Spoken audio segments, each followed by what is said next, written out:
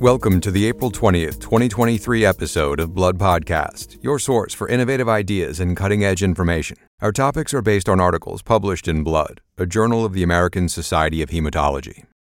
First on today's podcast, treatment and outcomes for patients with autoimmune hemolytic anemia during pregnancy. Severe hemolysis and a considerable relapse rate were seen in this multi-center cohort. Maternal outcomes were favorable compared to healthy controls, but the rate of serious fetal and neonatal complications was increased. Up next, rapid immune tolerance induction in patients with hemophilia A and high-titer inhibitors. In a single-arm prospective study of recombinant factor VIII Fc fusion protein, nearly two-thirds of patients achieved tolerance in less than 12 weeks. Responses were durable and treatment was well tolerated.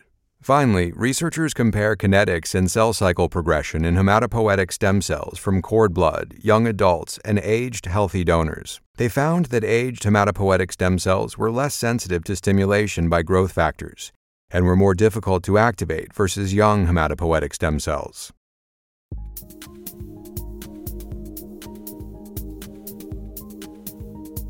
Our first research article is Autoimmune Hemolytic Anemia During Pregnancy and Puerperium, an international multi-center experience. And the first author is Bruno Fatizo of Fondazione IRCCS Cagrande Ospedale Maggiore Policlinico in Milan, Italy. It has long been known that pregnancy is associated with perturbations of the immune system. Anti-erythrocyte antibodies occur in about 1 in 50,000 pregnancies, and some of those patients will develop autoimmune hemolytic anemia, or AIHA. AIHA is a rare event in pregnancy, and both treatments and outcomes are not well described. Now, Fatizo and co-authors provide some insights into the AIHA in pregnancy and in puerperium, which is to say up to 6 weeks after childbirth. Their retrospective study includes patients in 12 tertiary hematology centers in Europe and the United States. All of the centers had expertise in the diagnosis and management of AIHA. They looked specifically at women of childbearing potential who either had AIHA diagnosed before pregnancy or had de novo AIHA during pregnancy or puerperium. A control group consisted of 56 healthy pregnant women randomly selected at one of the participating centers in the study. Overall, they found that among women with AIHA diagnosed at childbearing age, the relapse rate following a new pregnancy was high. Out of 45 of such pregnant women, relapses of AIHA were seen among 23, or 51%. Cases of de novo AIHA in pregnant women without a previous history of AIHA were exceedingly rare. Only 13 cases were documented, making up just 0.03% of nearly 49,000 registered pregnancies. Investigators were able to obtain detailed clinical laboratory data for a total of 45 pregnancies. Those pregnancies occurred in 33 women, of whom 20 had an AIHA diagnosis predating pregnancy, and 13 who developed de novo AIHA during gestation or puerperium. Investigators observed a total of 24 hemolytic events during pregnancy or puerperium, occurring at a median of 20.5 gestational weeks in the case of the events during pregnancy, and at a median of 6 weeks from delivery in the case of events during puerperium. The events were all severe, with hemoglobin values ranging from 3.1 to 8.7 grams per deciliter. All patients required treatment. 96% of patients received prompt steroid therapy, with or without intravenous immunoglobulin, while 58% received blood transfusions. Fortunately, all patients responded to treatment. 65% had a complete response to therapy, defined as a hemoglobin of 12 grams per deciliter or greater. The rest had a partial response to therapy, meaning either a hemoglobin of at least 10 or an increase of at least 2 grams per deciliter from baseline. About a third of patients received antithrombotic prophylaxis. No cases of venous thromboembolism were documented, though the overall number of pregnancies in this study was small, precluding definitive conclusions on the benefit of prophylaxis. Maternal complications were seen in 15% of pregnancies, including premature rupture of membranes, placental detachment, and preeclampsia. Early miscarriages occurred in 13% of pregnancies. However, investigators said that was similar to the maternal complication rates seen in their control group of healthy pregnant women. By contrast, the rate of fetal adverse events was significantly elevated. Investigators found fetal complications in 22% of the cases, versus just 5% in the control group. Fetal adverse events, 22% of cases, included respiratory distress, fetal growth restriction, preterm birth, AIHA of the newborn, and 2 prenatal deaths. In a commentary published in Blood, Ariel L. Longer of Brigham and Women's Hospital in Boston said this large cohort study provides much-needed insight into the expected course, therapeutic options, and outcomes of AIHA in pregnancy. While maternal outcomes were favorable, Longer said, the study also revealed an increase in the rate of serious fetal and neonatal complications. In addition, the current study can inform patient counseling, for example, with regard to the need for treatment and the types of treatment needed. Overall, the study authors concluded that their work provides new insights into pregnancy outcomes in AIHA. The study does not allow for specific recommendations, they said. However, the results at least show that AIHA does not preclude a healthy pregnancy, as long as there is close monitoring, prompt treatment, and awareness of the potential for maternal and fetal complications. Listeners, CME questions for this article are available on the Blood website at cme.bloodjournal.org.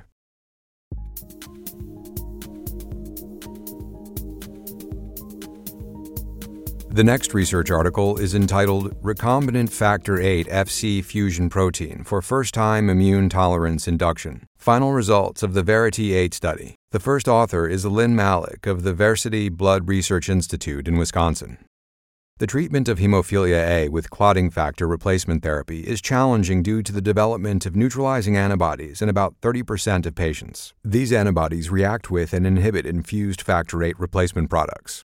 The standard treatment for eradication of inhibitors is immune tolerance induction, or ITI. This approach entails frequent factor VIII infusions over a prolonged period, at least 9 months, and possibly 2 years or more. Although ITI can effectively restore factor VIII sensitivity, it is intensive and burdensome to patients and caregivers.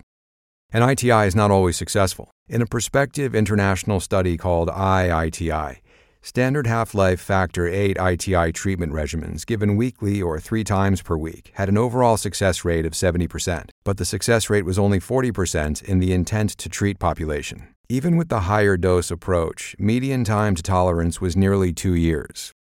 By contrast, shorter times to negative inhibitor titer may be possible with the use of f-moroctocog alpha, a recombinant factor VIII immunoglobulin Fc fusion protein with an extended half-life in patients' plasma. In a retrospective review of charts from 10 patients undergoing first-time ITI with f-moroctocog alpha, the success rate was 80%. The median time to tolerization was 30 weeks, with a range of 3 to 99 weeks. Subsequently, prospective Phase 4 studies were developed to evaluate f-moroctocog alpha. One was REITERATE, a study of f-moroctocog alpha used as rescue ITI. Results of that study suggested a potential clinical benefit in patients who failed previous ITI attempts.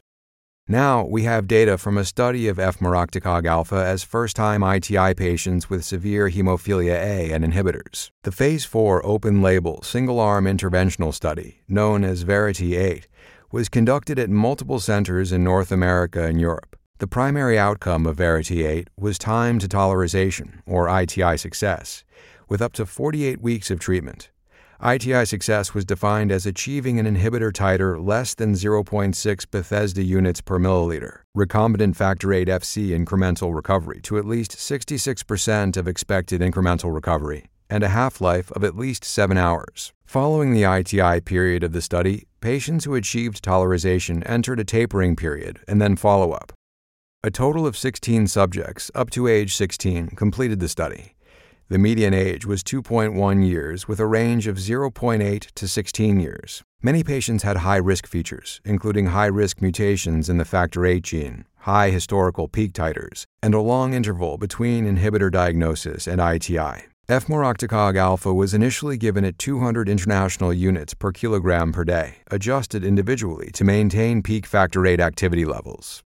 12 of 16 patients, or 75%, achieved a negative inhibitor status, including 11, or 69%, who achieved an incremental recovery of at least 66% of expected, and 10, or 63%, who achieved a half-life of 7 hours within the 48-week ITI period. The median time to achieve those 3 endpoint components was 7.4 weeks, 6.8 weeks, and 11.7 weeks, respectively.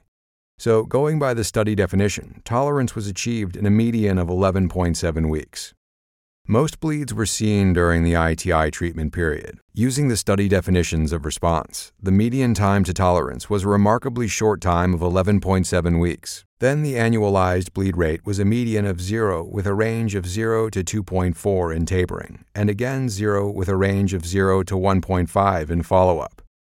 F-moroctocog alpha was well tolerated, although all subjects experienced at least one treatment-emergent adverse event. All were mild to moderate in severity except for 3, which included vascular device infection, mouth injury, and arthropathy. There were no thrombotic events, serious allergic reactions, or deaths in the study. In a published commentary on this study, Erik Berntorp of Lund University in Sweden said recombinant factor VIII Fc fusion protein has demonstrated rapid eradication of inhibitors with a success rate on par with several other studies. He said the Verity 8 study results are favorable, though not conclusive, noting that the findings need to be interpreted in light of some common issues in ITI studies. These include the limited population size and lack of a control group, a dosing level that may not be optimal, and a definition of time to tolerization that is internationally accepted but may lead to wrong classification of intolerance in select patients.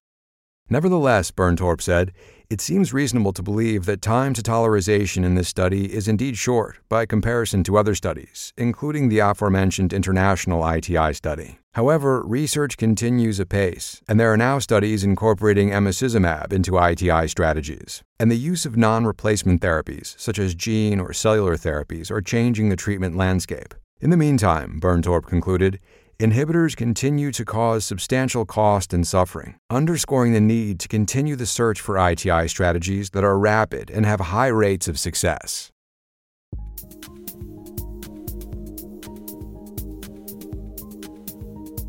The final article is Aging Alters the Cell Cycle Control and Mitogenic Signaling Responses of Human Hematopoietic Stem Cells. It's from Colin A. Hammond and co-authors from the British Columbia Cancer Agency and University of British Columbia in Vancouver, Canada. We know that hematopoietic stem cells, or HSCs, have an extensive capacity to renew, which is critical to regeneration of the blood systems throughout life. However, the self-renewal potential of HSCs gradually decreases with age. Initially, HSCs exist in a rapidly cycling state. Within the first 3 years of life, most HSCs switch to a quiescent state, where they are continuously, but not infrequently, recruited into the cell cycle. But when needed, for example, due to an insult such as inflammation, HSCs may awake and divide based on mitogenic signals from the microenvironment. Waking HSCs relies on signaling pathways related to cell cycle entry and progression. These processes are initiated by growth factors, leading to activation of pathways, including AKT signaling. And AKT signaling is known to regulate cell survival, growth, and transition from the quiescent G0 state to the G1 phase, as well as transition from the G1 to S phase. However, little is known about how the mechanisms to wake up HSCs may be impacted by the aging process. Through a series of single-cell analyses of human HSCs, Hammond and co-investigators provide new insights into how aging impacts mitogenic signaling and cell cycle control. The studies are focused on the CD49F-positive subset of CD34-positive hematopoietic cells, a phenotype known to be highly enriched for cells that have long-term repopulating activity in vivo. The investigations provide evidence that aging negatively affects the mitogenic responses of these cells. Specifically, investigators look at human CD49F-positive cells obtained from cord blood, as well as younger and older adult bone marrow sources. Altogether, these samples spanned 7 decades of age. They measured the response of these cells to stimulation with mitogenic growth factors, both at the functional and molecular level, and looked at their regenerative activity in vivo in transplanted mice. In the initial experiments, the primitive CD49F-positive cells were isolated and cultured on mouse stroma cells designed to support the survival and differentiation of human HSCs. Investigators observed a delay in colony growth that was related to donor age, but with little to no alterations in differentiation. In subsequent analyses, they found that age-associated differences in proliferation were associated with reduced activation of AKT, and a progressive delay in the ability of these initially quiescent cells to enter and advance through the cell cycle. Although CD49F-positive cells from all sources displayed robust AKT activation in response to growth factor stimulation, The response was reduced and shorter in duration in adult cells, and even more so in the older adult cells. The CD49 positive cells exhibited a progressive age-related elongation of the G1 phase, and in the older adult cells, the CD49F positive cells stayed in both G0 and G1 for prolonged time periods. Altogether, the findings suggested a model in which aging HSCs are desensitized to stimulation with growth factors due to loss of AKT signaling, elongation of the G1 cell cycle, and reduced proliferation, with the changes exaggerated in the most aged HSCs due to delayed exit from the G0 phase. In a commentary also appearing in Blood, Dick Loeffler of St. Jude Children's Research Hospital and the University of Tennessee Health Science Center said these findings demonstrate that, compared to young HSCs, aged HSCs are less sensitive to growth factor stimulation and more difficult to activate. Interestingly, Loeffler says, the delay is inherited by HSC daughters, which suggests that age-related changes in HSC proliferation are regulated cell intrinsically. Despite these novel insights on the effect of aging on human HSC behavior, more work needs to be done to understand the specific molecular changes that lead to reduced sensitivity to mitogenic signals. Loeffler explains that while a reduction in AKT signaling was seen in aged HSCs, it remains unclear what exactly causes the drop in AKT phosphorylation and desensitization to growth factors.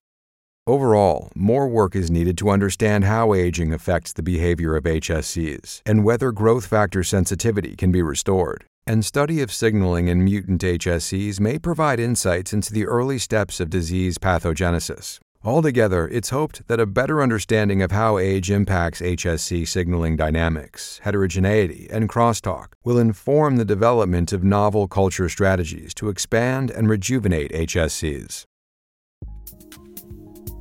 You have been listening to the Blood Podcast. For a list of additional authors, as well as more detailed articles and commentaries on which this podcast is based, please go to bloodjournal.org. Be sure to join us next week for another episode. Thank you for listening.